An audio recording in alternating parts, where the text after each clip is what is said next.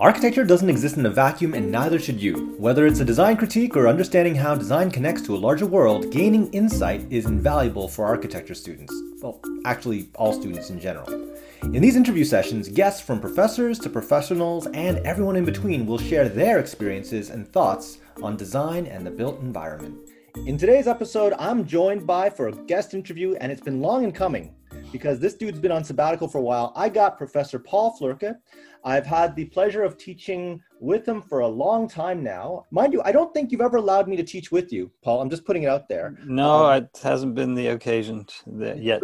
So. But we're next door neighbors in the cool corner of the faculty area, right? So he's my next door neighbor. I don't know if my music drives him nuts, but hopefully that, good walls make good neighbors. Right. But I just want to give a warm welcome to Paul Floerke. Do you care to introduce yourself, my friend? Yes. Well, thank you very much for inviting me, Vincent. It's really a nice opportunity to be able to introduce myself on this platform. Yeah. So, well, yes, I'm as you said, I'm Paul Floerke. So it's you might notice it's a German name, last name, but it's a very Canadian first name.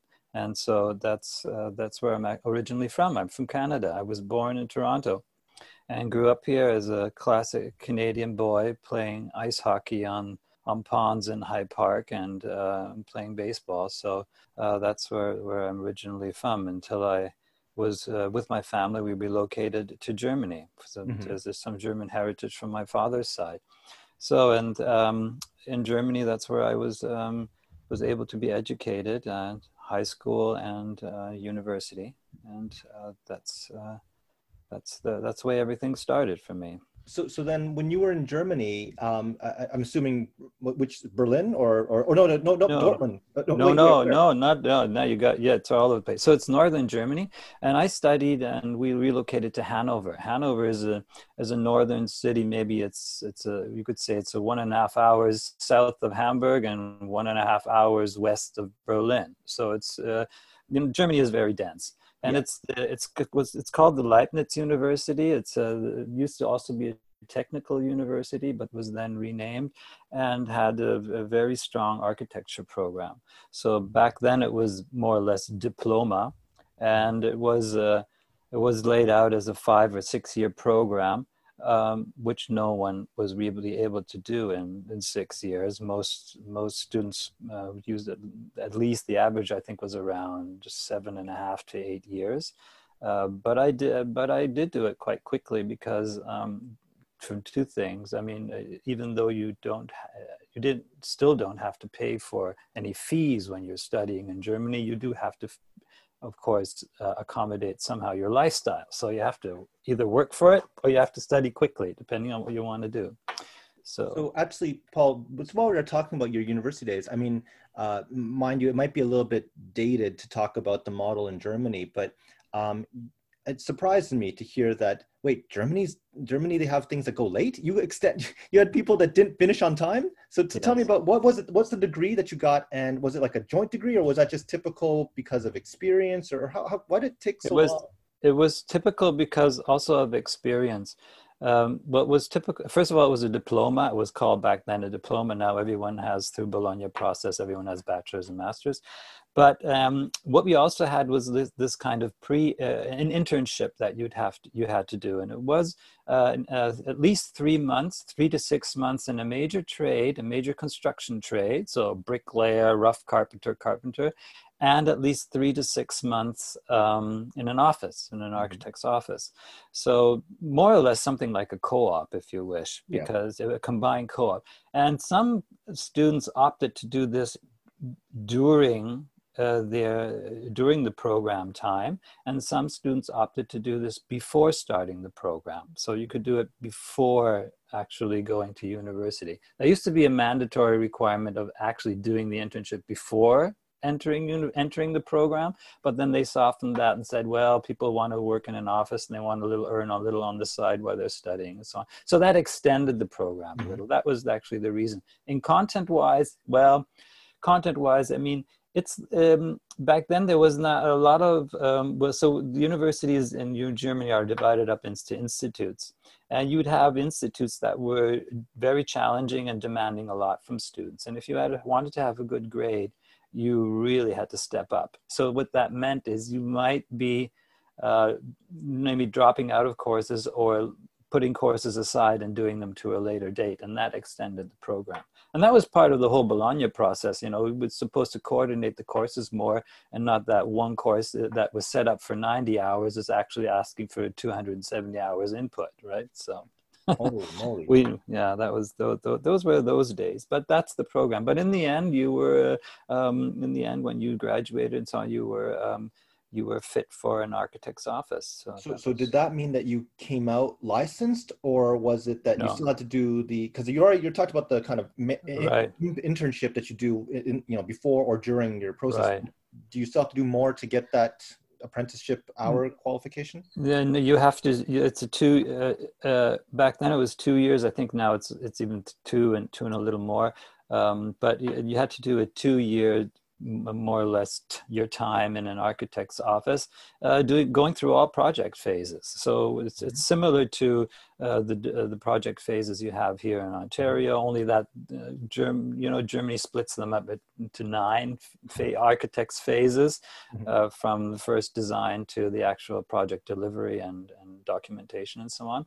So you had to go through all those phases, and then you became a licensed architect. And what I did back then was that I had some colleagues, and we wanted to found our own office. We wanted to do that very quickly, which you couldn't do if you weren't a licensed architect. So we found a very good partner office, and they took us in to work with them on projects, but also handed us over the responsibilities to some major projects that we could more or less direct on our own. So we become very familiar with what it's like to actually have your own office. So we were like a spin-off of an office inside a larger office.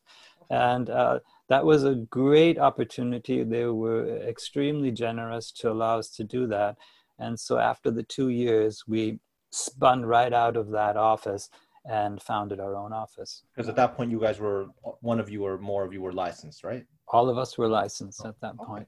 Yeah, three of us all together back then.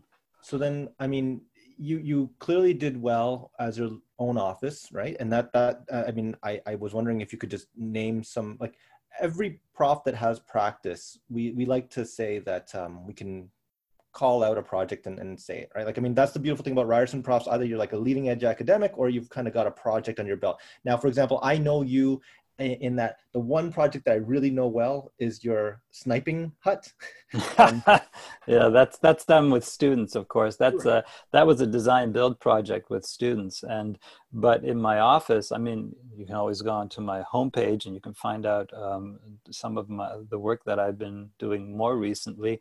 After that office, the work we worked together on as the three of us, I evolved out of that office into my own office when I'm going back to university. So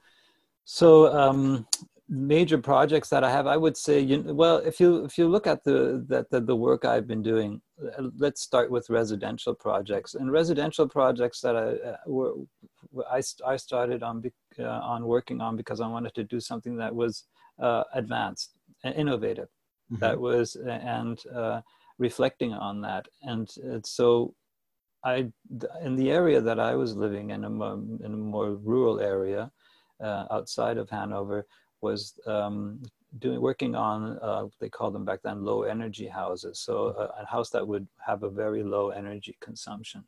And they were more or less wood construction buildings, the first wood construction buildings in low energy housing, and they got certain subsidies from the government and so on. And that was difficult back then because it wasn't, I mean, today it's more state of the art that you say, yes, of course, we have to watch out that climate change and so on. We have to make sure we have good performing buildings. But back then it was more of a, you got raised eyebrows from the older architects, still thinking that you were ruining the aesthetics of architecture if you were using too much insulation on your houses. So that's still something very strong in the foreground that I'm working on. If you go to my website, you can find a very interesting residential house We'll that maybe definitely put that stuff in the show notes. We'll have links to your site, so don't yes, worry. that'd be great. Because so I mean, what it's overall, the overall, just to give name a number, is I think around 55 kilowatt per square meter per year, the whole energy consumption, including providing warm water and so on and so forth. So that is just for the energy consumption. Then it has a rainwater collecting runoff and using the rainwater and so on. So that's in the residential area. That was a very strong focus of mine. Another focus that came out is because architects will be increasingly challenged by the existing built environment. So we have a very strong inventory of buildings that are existing. Let's say in Europe, for sure, it's about 95%. So do the math, only 5% are actually being newly built buildings. Everything else is retrofitted, renovated, or somehow reused. Right. And that became increasingly a focus of my work as well, especially in research area. So is titled as Building in Existing Context. And there's this, any student can download that for free. It's focusing on rooftop extensions to highly densify the urban core, for example. So using actually what is there, there's a lot of potential in those buildings, also structural potential, not only architectural potential to actually rethink these buildings. So that's another very strong, interesting area. And another side that I then deviated from later on was a lot of consulting to design. So it's like project consultant up to a certain design level where we don't, as an office, didn't execute the buildings, but prepared the buildings to be executed. So not necessarily deep into a detail. For some, yes. For example, for Siemens, I did factories and office buildings, and they were detailed on a level of up to 1 to 20. But they were like meant as more, what did they used to call them, like a standard guideline detail or something like that. Okay. A standard guideline detail. So follow this guideline, open for interpretation, but that's the way it works. And on another level, hospital design. So, and we were involved, it was through some networking, I'll be honest too, because as architects, you have to rely on networking. It's who you know and how you disseminate your expertise, so people come aware of you and actually think they'd like to hire you for a certain job. And so through this kind of detailed work we were doing, we came into contact with a very important physician. And he was is a very prominent figure in transplantation, transplantation of kidneys and liver transplantations. And he was interested in promoting a totally new clinic, incorporating research and actually clinical surgical use of buildings. So to bring those two together. And that was about, did that for two hospital designs over an intensive process of 3 to 5 years. So we slowly segued out of that. It became very demanding, and the control to the architect is very low in that area. Yeah. Yeah, I can imagine. A lot of the budget goes to equipment and standard. Oh, yeah. And I mean, they even say you can, over the years, the building, hospital is actually gutted and reassembled and put together with all new stuff. So but it was a very interesting process, and it was got a lot of insight on how our hospitals work today and will work in the future. But if you look at the scope of my career, and I think and I don't know if it's typical for an architect, but it's typical that we in architects move into areas that are often unknown to us. Mm-hmm. Even residential, you think you know how you live, and bathroom, bedroom, living room, but everyone has a very different interpretation of their life and of their lifestyle. So it's always new to us when we meet clients how we will actually accommodate what they know, what they wish, mm-hmm. and all the unknown wishes that we have to actually, unfold for them and develop with them. Yeah. But now here's my question then. At some point, you talked about the residential, growing into like, working for Siemens, that's pretty impressive. But then going to hospitals, right? Mm-hmm. So you went to see, was it the hospital project that finally broke you and said, you know what, forget this, I'm going to go teach? Like what caused you then to go into? No, no. Well, to be honest, what happened there is something I would say very, normal in life. That the two of the office partners I was working with, they became a couple and they wanted to go on a world tour, and more or less it's that simple. The office had to reconfigure, and didn't want to be alone in the office working with a dozen helpers on my own. So I used that opportunity to reorientate myself. And what I thought is where I thought I would meet people who were innovative, good thinkers, and maybe get together as a group and to work on projects would be at university, again with the assistant professors who are really interested in academically thinking of and rethinking things, but at the same time trying to see how they're realized. And so that's when I went back to university, or applied to university, and got a position as an assistant professor. Was that Dortmund? That was in Dortmund. That's the Technical University of Dortmund. And oddly enough, I did my PhD in architectural theory, architecture and planning theory. So it's more like design theory. But the institute I then applied for was a design and building construction. So you'd think, how does that fit together? Back then, they thought it was great bringing in someone into this kind of technocratic environment that was actually also questioning a certain kind of methods they were doing. So, and that's why I was brought in. I was brought in for that, and I had my PhD back then already. I did it in Hanover at the Leibniz Uni, and brought that expertise in. And that was a very, very challenging time, because it was a lot of friction too, as you can imagine, between someone questioning things and an institute that has been operating for a long time on a certain set of parameters that they set for themselves. So then in Dortmund, then, I mean, you taught there for a while. So what did you teach then? I taught design and building construction. So I lectured to engineers and architectural students, because it was a combined department, much more closely knit than the faculty we have. So we had three major projects, almost similar like to Studio 1, Studio 2, and Studio 3 that we have for the first, second, and third year. And we were most involved in the third year, where architects and engineering students, they would work on a project similar to the ones we do in third year, like let's say a 5,000 to 10,000 square meter building with compartmentalized kind of concepts and also wide spanning concepts, to bring those two together. So I was lecturing building construction in the first year and in the third year, first, second, third, and fourth year actually, to engineering and architecture students. Yes, so that you had a filled theater, so about 300 students sitting there, right? Most of them.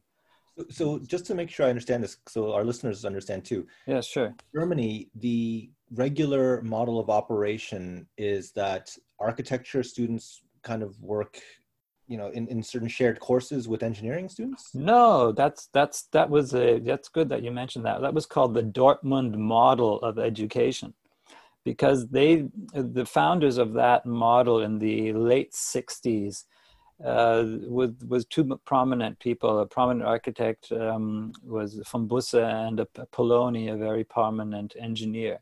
And they were constantly mourning over and very unsatisfied with the separation of the two professions, that they were intrinsically actually connected to each other. And they wanted to bring back this connection, at least on a collaborative level. And that's why they invented this Dortmund model, Dortmunder Modellbauwesen. That's what it was called.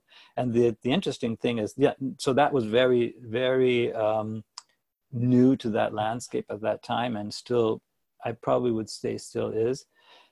And our other universities, I mean, there are about 50 institutions that teach architecture in Germany. So unlike Canada, where we have 12.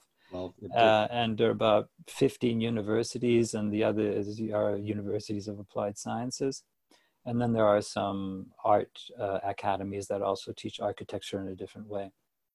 And so most architecture faculties teach architecture like Ryerson, so, or U of T or whatever. You know. They're not the same, man. Just to make sure. Right.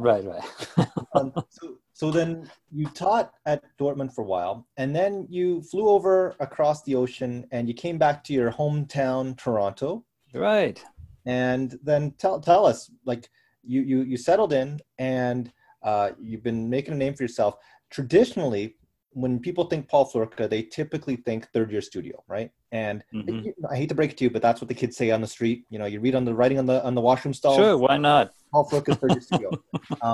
But this year, you're breaking from that. You're going to be doing grad, and it's not the first time you've done grad, right? No, it's not the first time. It's the third. It's actually the fourth time I've done grad. But it's this first year masters, and you're teaching with as one of our past guests, Will Galloway. So, do you want to enlighten some of the students that are listening that are potentially coming into masters, what they're set for? Well, don't give it all away though. Don't give it all away. So, well, yes, I mean, this is actually good. So just let me segue a little bit into coming back to Canada. Very shortly. And the reason for coming back, and I didn't have envisioned somehow coming back to Canada. That was not on my grand design for my life, you know, one day to return to my roots. What was happening in the landscape, also through the Bologna process in Europe, was the change is at our own faculty in Dortmund, and the changes across the whole European landscape in architecture. And what I was looking for is, instead of constantly repeating myself over the years, I had been at Dortmund then for 12 to 14 years, I think that was my time, to find an opening somewhere where I could feel that I could be more influential of the development of a program. And that's what I was looking for. So Ryerson wasn't the only option on the landscape for me. I had three very strong options that I was looking at that time. And I chose Ryerson because I found when I made that decision that it had a very interesting master's program. And it was at that time even quite young still. I think it was maybe 4 or 5 years old even. Yep. And even 2 master's programs, because building science was also a master program, relatively new.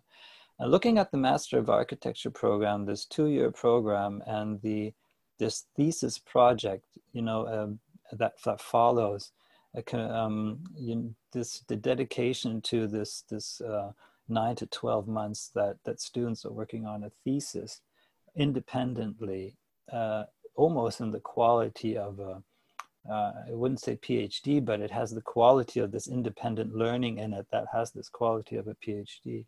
I found very intriguing, and I thought that this would be great to be part of, to further develop, and that's why I made that decision coming to Toronto. I know that it came also with obligations to teach in different areas, like the 3rd year, or the course that I taught for 5 years in 2nd year, the construction project, ASC 304. So I know that came with those obligations, and a lot of service obligations naturally as well, but that was the focus.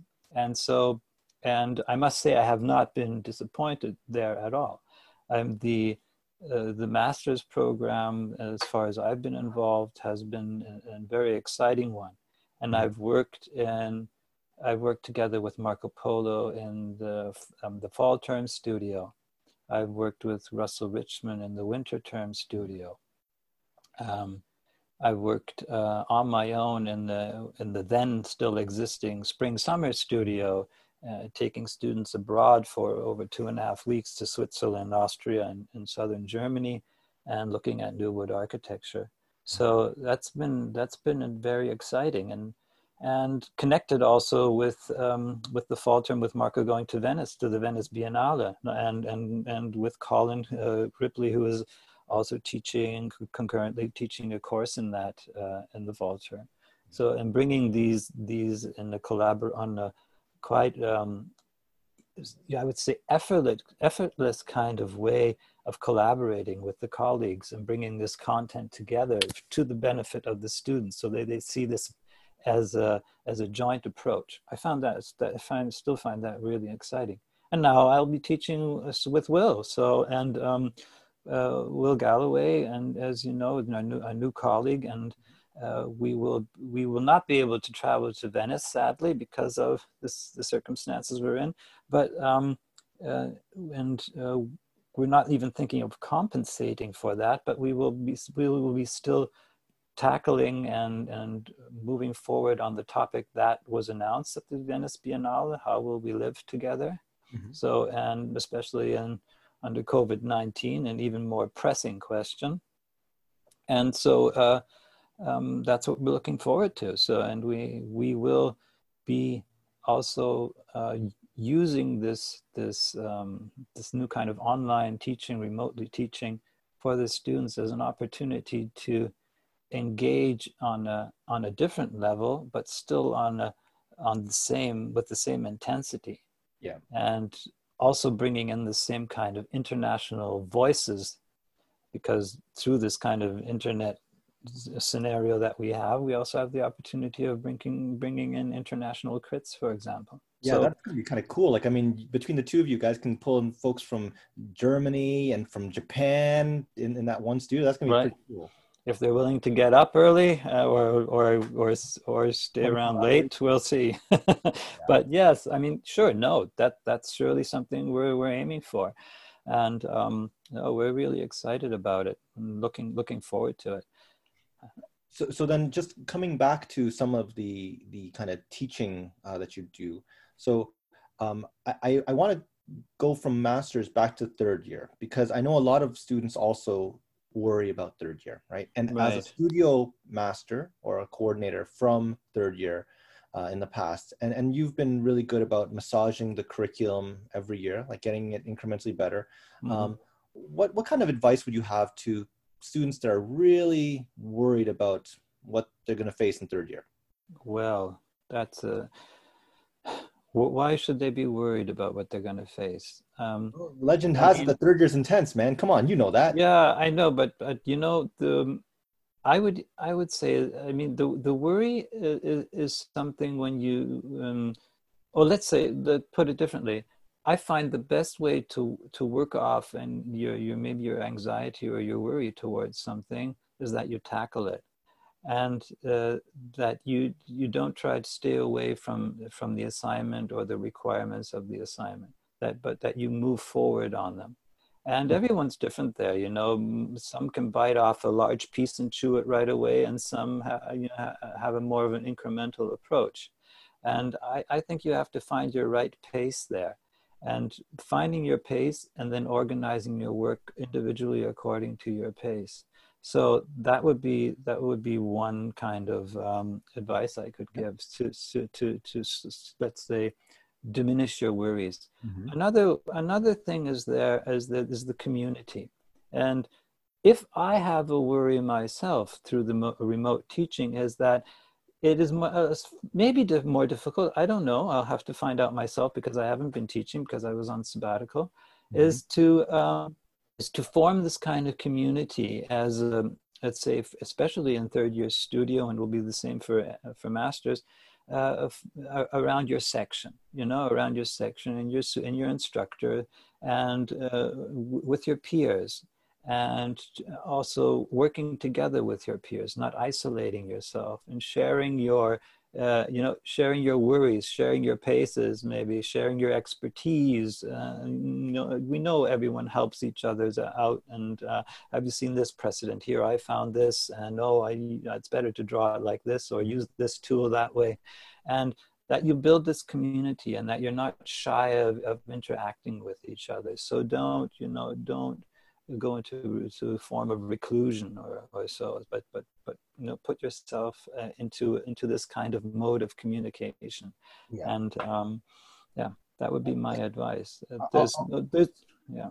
I'll tell you right now, Paul, the problem with the students now and during the pandemic is exactly what you're talking about. Like, we know that studio is really great because you can turn left, turn right, talk to a colleague, see how things are going, see what challenges they face.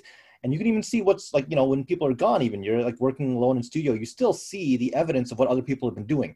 The problem with going online is that you're literally on your own, right? And you really need to find that community to kind of share your work and share the kind of standard and expectation of project delivery. But I would say that in just to let you know, Will has experience teaching Master Studio online from last winter with Cheryl. So I actually got to sit down through one of his, I had to review his teaching. So he's a pro, so he can show you the ins and outs of that stuff. But you're right, it is a challenge coming out from sabbatical, and you're like, what the hell did I just come into? Like, this is a new world of education where it's like Zoom studio reviews. So but that's right, what you're saying about, you get to walk by the tables, and even as an instructor, you get to walk by the tables and you suddenly have an idea or some kind of encouragement for a student sitting over something. And this is we're thinking of maybe for around Masters introducing something like a blog or something, or a rolling kind of blog where you can share your work. What I remember, and was, I think, in Lausanne and the architecture faculty in Lausanne, they had this long wall that was going up the staircases and winding up almost like a ribbon. And they used this wall to constantly exhibit their work, and not finished work, not final work, but work in progress. They would just pin something up, and people walking by would write comments on it, or take a look at this example, or you don't put the vapor barrier there, you put it here. All across the board. Okay, wait. So students would be like, "What are you, dumb? Post a note and say." Right. For example, yes, and it was anonymous almost. And some offices in two or three that I know in Switzerland have actually adopted this kind of working. So they have this large wall where they just post unfinished work for certain projects. Sometimes people even asking questions, but that letting it sit there and see what reaction will come up. So, and that kind of physical thing that Lausanne has, that kind of physical thing, that would be nice to have it as a virtual thing, where we have of course, constructive, creative comments. No, we're not talking about Facebook trolling kind of stuff. Right. We're not talking about that, or kind of for people where you're actually degrading someone. We're talking about things that help you. So just to keep in mind, when a student does it, it's called like unhelpful. When a prof does it, it's called frame things wrong. So, but I mean, it's about sharing your work. I mean, I'm not involved in third year at the moment, so, and I could even think in the winter term. I hope that we're all back at the table in the winter. Are you in third year? You're third year in the winter, right? In the winter, I'm in third year, and but not as a studio master this time. That will be Carlo. But Carlo and I have been in close contact, and as far as I know, he has adopted a lot of the things that we've developed over time. So. I know I'm looking forward to that, but of course, when you're doing detailing and you're sitting together with the student, you'll need to sketch, and you have a different kind of talk. So, and that's why I hope we're back to the table too, especially for that contact. I'm just as you, Vince, and many of our colleagues, and we're there for the students too. It's the students that we find also invigorating in each talk that we have, and. It's a very constructive discourse, and that's what I'm looking forward to, and I hope we get that level of intensity, that we get that in our remote teaching, and get it back soon at the table. Well, I don't want to kind of oversell expectations on that, but you're talking about being energized going into the new school year, but that's also because you came off sabbatical, which is Right, essentially a period where faculty members can take. You took a full year, right? right. Hmm. So that's where you take a full year to refresh, update your skills and set knowledge on any given particular topic. Really push on some research or like travel to check out certain things. So I know that you've got a lot of travel in your belt, but what did you do, if you mind me asking, on your sabbatical? Tell us in a nutshell what you did during the sabbatical with respect to research or development. Yes. Well, to be okay, let's in a nutshell. First, I have to I'll tell you what I did first to let's say detach and collect myself. Is that at the beginning of the last of my sabbatical last year, I went to a monastery and went in a kind of a monastery where I was totally no devices for about 10, 12 days. So not don't thinking that I'm not a Zen Buddhist yet. So, but to focus and to collect myself and to detach. And that was a very good experience. And it was in a monastery, a Benedictine monastery that has now been refurbished and is reused as this kind of, I would call it even a meditation center, if you wish.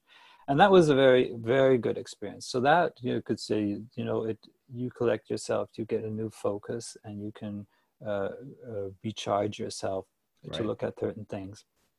That was a very good experience, and it was a good also to get some new energy. What I did in the first half was up until, let's say, January, is I finalized the book of the New Wood Mhm. collaboration that we were working on with the Bergen School of Architecture. We had Marco and Polo and I, we had a collaboration with Cecilia Anderson and Espen Fogelrud, and all together for nine thesis students. So 4 from Department of Architectural Science and five from the Bergen School of Architecture. And it was a very good experience. And we collected those experiences and excerpts from those theses and commented on it in a publication that was brought out shortly before Christmas. It was also circulated in the faculty in a newsletter, and there's a free download for it, and there's a physical copy that goes along with it as well, if you'd rather have the physical than the PDF. And that's a very good collection. And after that, yes, you wanted to ask something? I was going to say, yeah, keep on going, because I think Yeah. that there was, just to mention, there was some exhibition of work that your students have done previously, just to put it out there. It's coming off of Right. your Norway trip with the grad students, I believe. Right. So you could say, yes, New Wood architecture, moving into now, you could say open New Wood architecture is increasingly become a focus of, and actually always has been, as I mentioned, doing my first residential buildings in wood construction, always been a focus of mine. So that was the first half. And the second half, actually, I dedicated to more travel, and in connection with my research work and with invitations to give lectures abroad and so on. So I was barely away.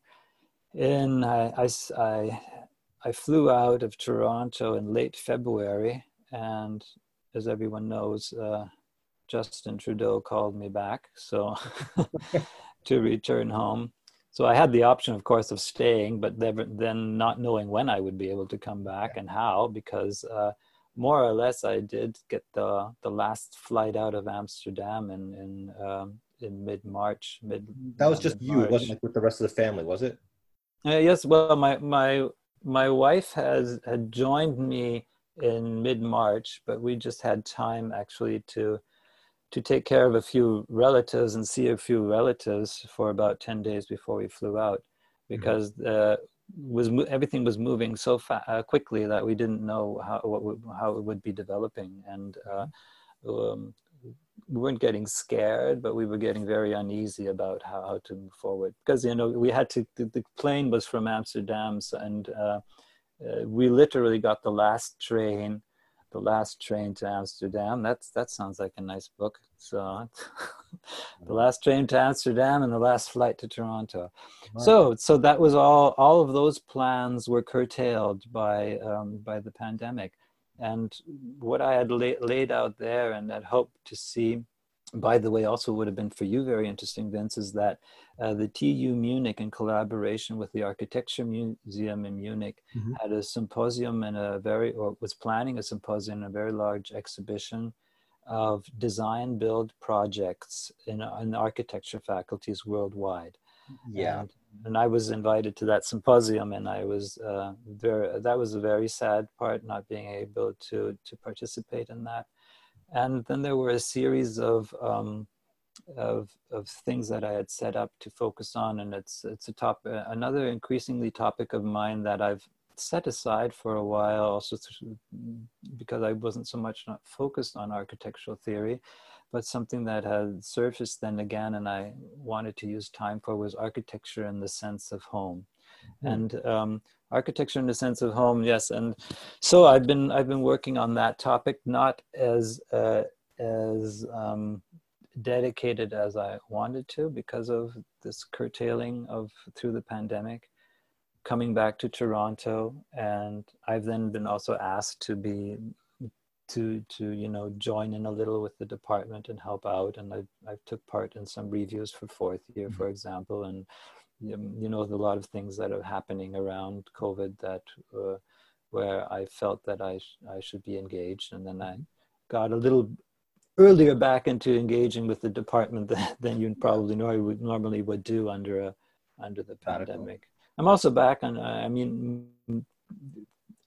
officially I'm on sabbatical to August 31st, but I've joined the admin team since August 1st again, and I'm back in my position as Associate Chair, Curriculum and Mobility. So that's where I want to take it, because that's a good segue, because I was going to say, you've also, not only we covered your research, we covered your teaching, but now let's talk about your service, specifically, the mobility thing. So we had Cheryl earlier, and she was doing a good job taking the reins when you were gone. You just told me you traveled around the world. Come on, man. Are there any new destinations, barring a pandemic that cuts travel to the whole entire world, but in the future, do you see any good prospects moving forward? Well, for our exchange partners, you're yes. Well, of course. Well, yes. We've been working on that, and we've been with Ryerson International and trying to also coordinate how that could work. And we have been thinking about and contacting, and have been contacted by partners from South America, Mexico, Southeast Asia, Asia. So we are thinking about increasing our offers for exchange students in those countries. Currently now, if someone wanted to be critical, we could say we're a little Eurocentric. That has to do also definitely with the networking, the tight networking we had, and to make these things also possible. And of course, Bergen is an excellent partner for Canada, not only in climatic context, but also otherwise, in the way the both schools actually very well supplement each other, because they have two different approaches. So yes, so those are partners we are currently looking at, and so we hope that we can set something up there and offer more positions and more slots to students. So it's a growing program, and we're really happy that that's been received by the students that well. Well, I was going to say that, off the record, a lot of us, you and I will talk about hey, it's a little bit of not a competition, but it's we got the co-op program doubled its cohort, and then the kind of abroad mobility opportunities, they've kind of doubled up. So now we got it's almost 50, it's almost like a one for one kind of a relationship. And we like to think that in co-op, the best and brightest go out and represent our program. And in a similar vein, the mobility does the same thing. Right. No, the mobility does that.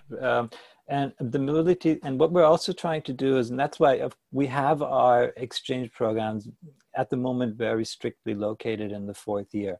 And that's for a reason, of course, not only because you're open up to co-op, you can do co-op and exchange. Yep. We also have the three streams we are looking at, so architecture, project management, and building science. We do have partners that offer also continue in your expertise in that stream, and your career path in that stream. For project management, it's currently still Coventry. For building science, it's Delft, for example. And of course we also have, with the curriculum changes in fourth year, we also have this kind of undeclared option where you're totally open to collecting your credits and having a more or less just Bachelor of Science in Architectural Science. So that's a very interesting, and so that opens us up with this curricular change. It opens us up also more to the exchange partners we have and the options they have in their curriculum. So if that's the case now, I think that a lot of students, the argument was always, oh man, we only have architecture as the option to go and take abroad. Right.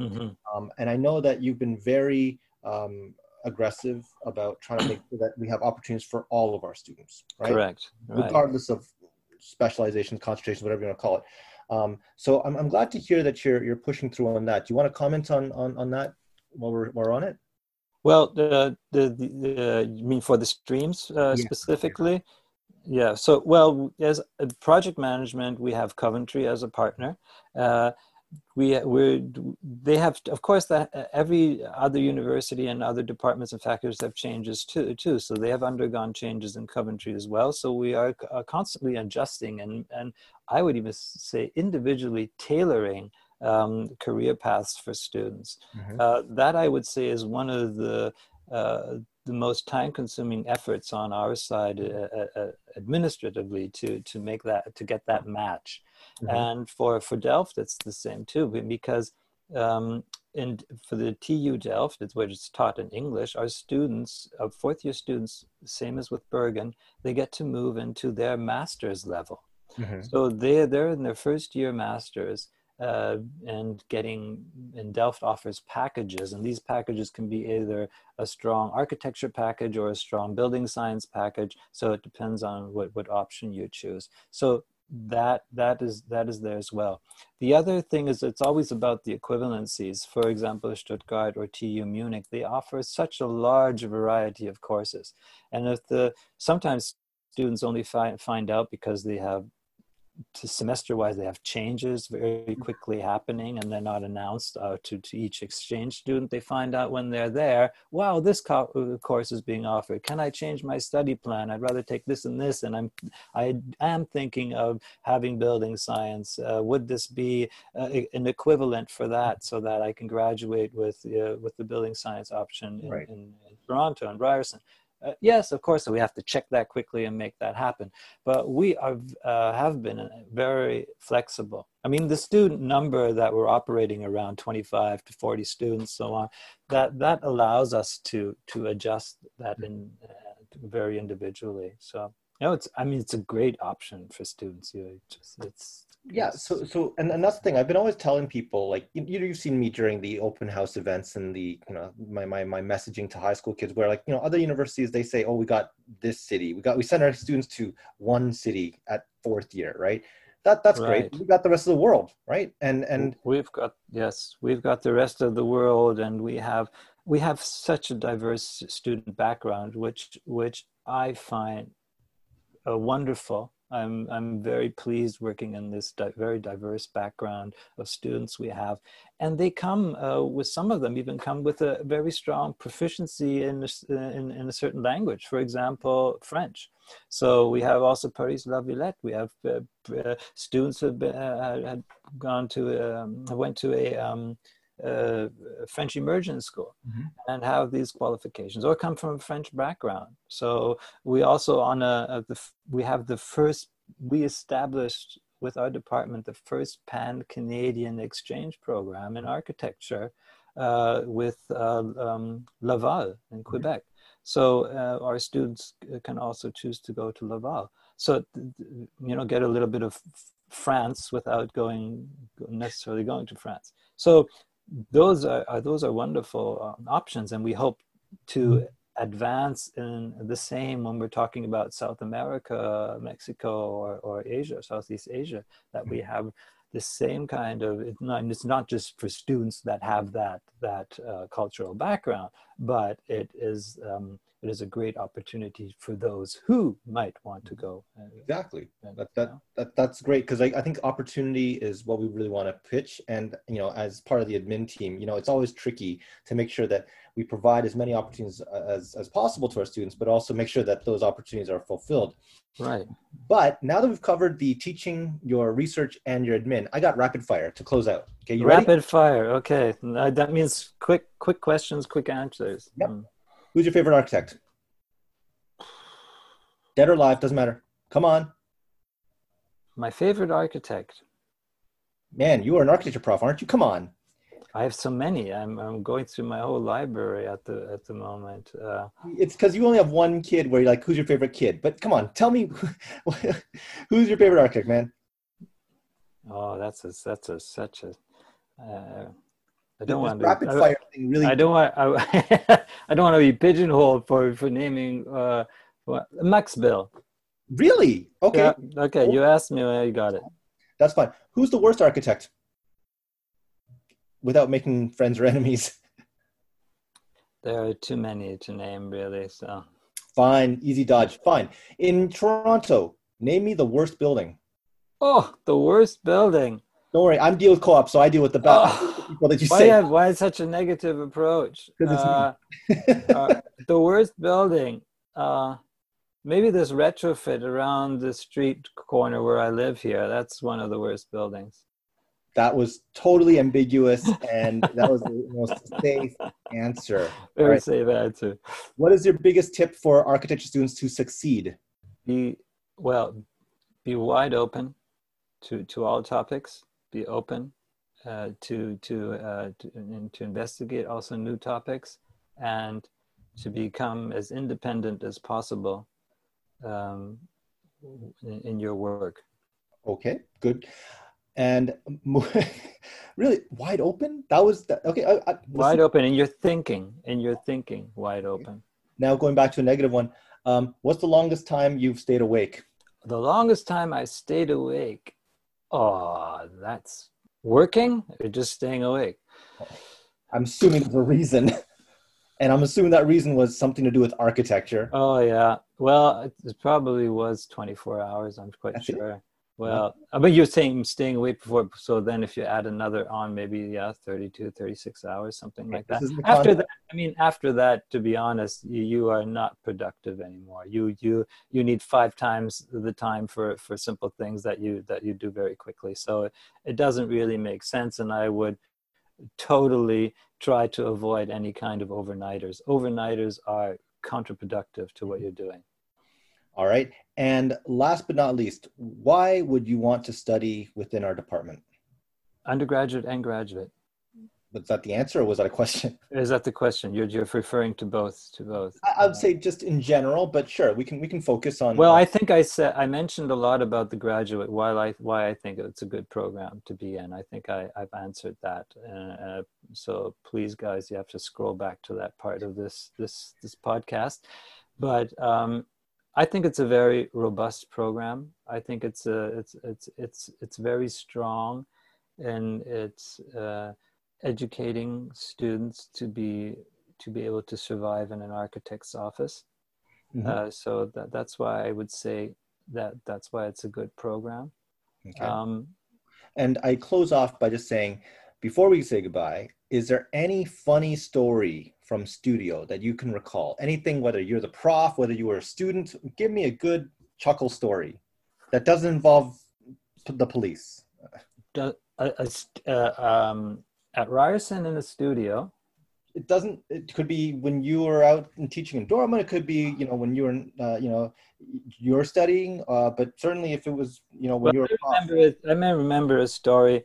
I found it very funny, and because so when I was at the University of Dortmund, not Dortmund, sorry, in Hanover, Leibniz University, Ralph Erskine was receiving an honorary doctorate from our university, and I was doing my PhD then, and it had a little bit of it touched also on work of Ralph Erskine. So what I was at, he said that Ralph Erskine is coming, and we thought you'd be the right person to be his interpreter, English, German, and you could interpret for him, and you would accompany him. He'd be here for 5 days, and he'd like an interpreter for 5 days, and to show him around the city and so on and so forth. So that was very exciting for me because, Ralph Erskine then, I don't know how old he was, maybe in his early 70s or something, came to Hanover, and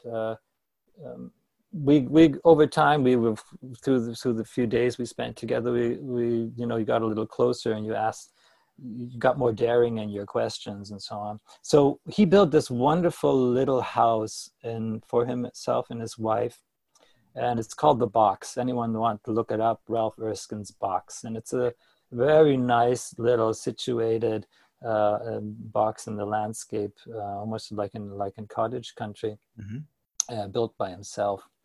And I said to him, I really love the project, The Box, but I have to ask you one question. Where's the washroom? Where's the toilet? I can't. I don't see any image of it, and there's no sketch that shows me the whole floor plate of it. And he just leaned forward to me and said, "Dear friend, when you live in the woods, you might need an umbrella." You know what? That reminds me of a couple of first-year projects I won't mention, but yes. So yes, and what I found was that in what it meant to me and why it embarrassed my own thinking was that I was so narrow in my thinking that I thought that this box had to incorporate all functions, and was limited to my experience of what I thought living would be, or what even a living environment would be, and that we're so accustomed to, that we, running water, washroom, whatever, and that we can't even imagine those two actually being maybe detached or something totally different.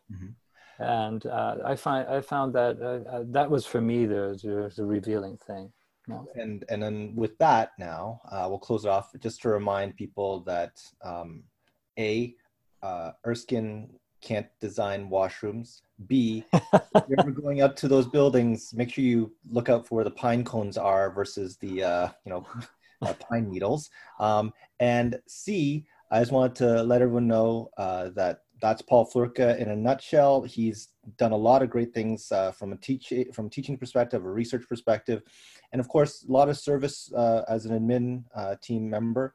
And he's resuming his position within the Department of Architectural Science, and he's going to make sure that we continue to have a whole bunch of greater abroad opportunities, and he's going to make sure that certainly this coming fall, first-year master is going to knock it out of the park. Right, Paul? Okay, we will, for sure. Right. Thanks for having me, Vincent. Thanks very much.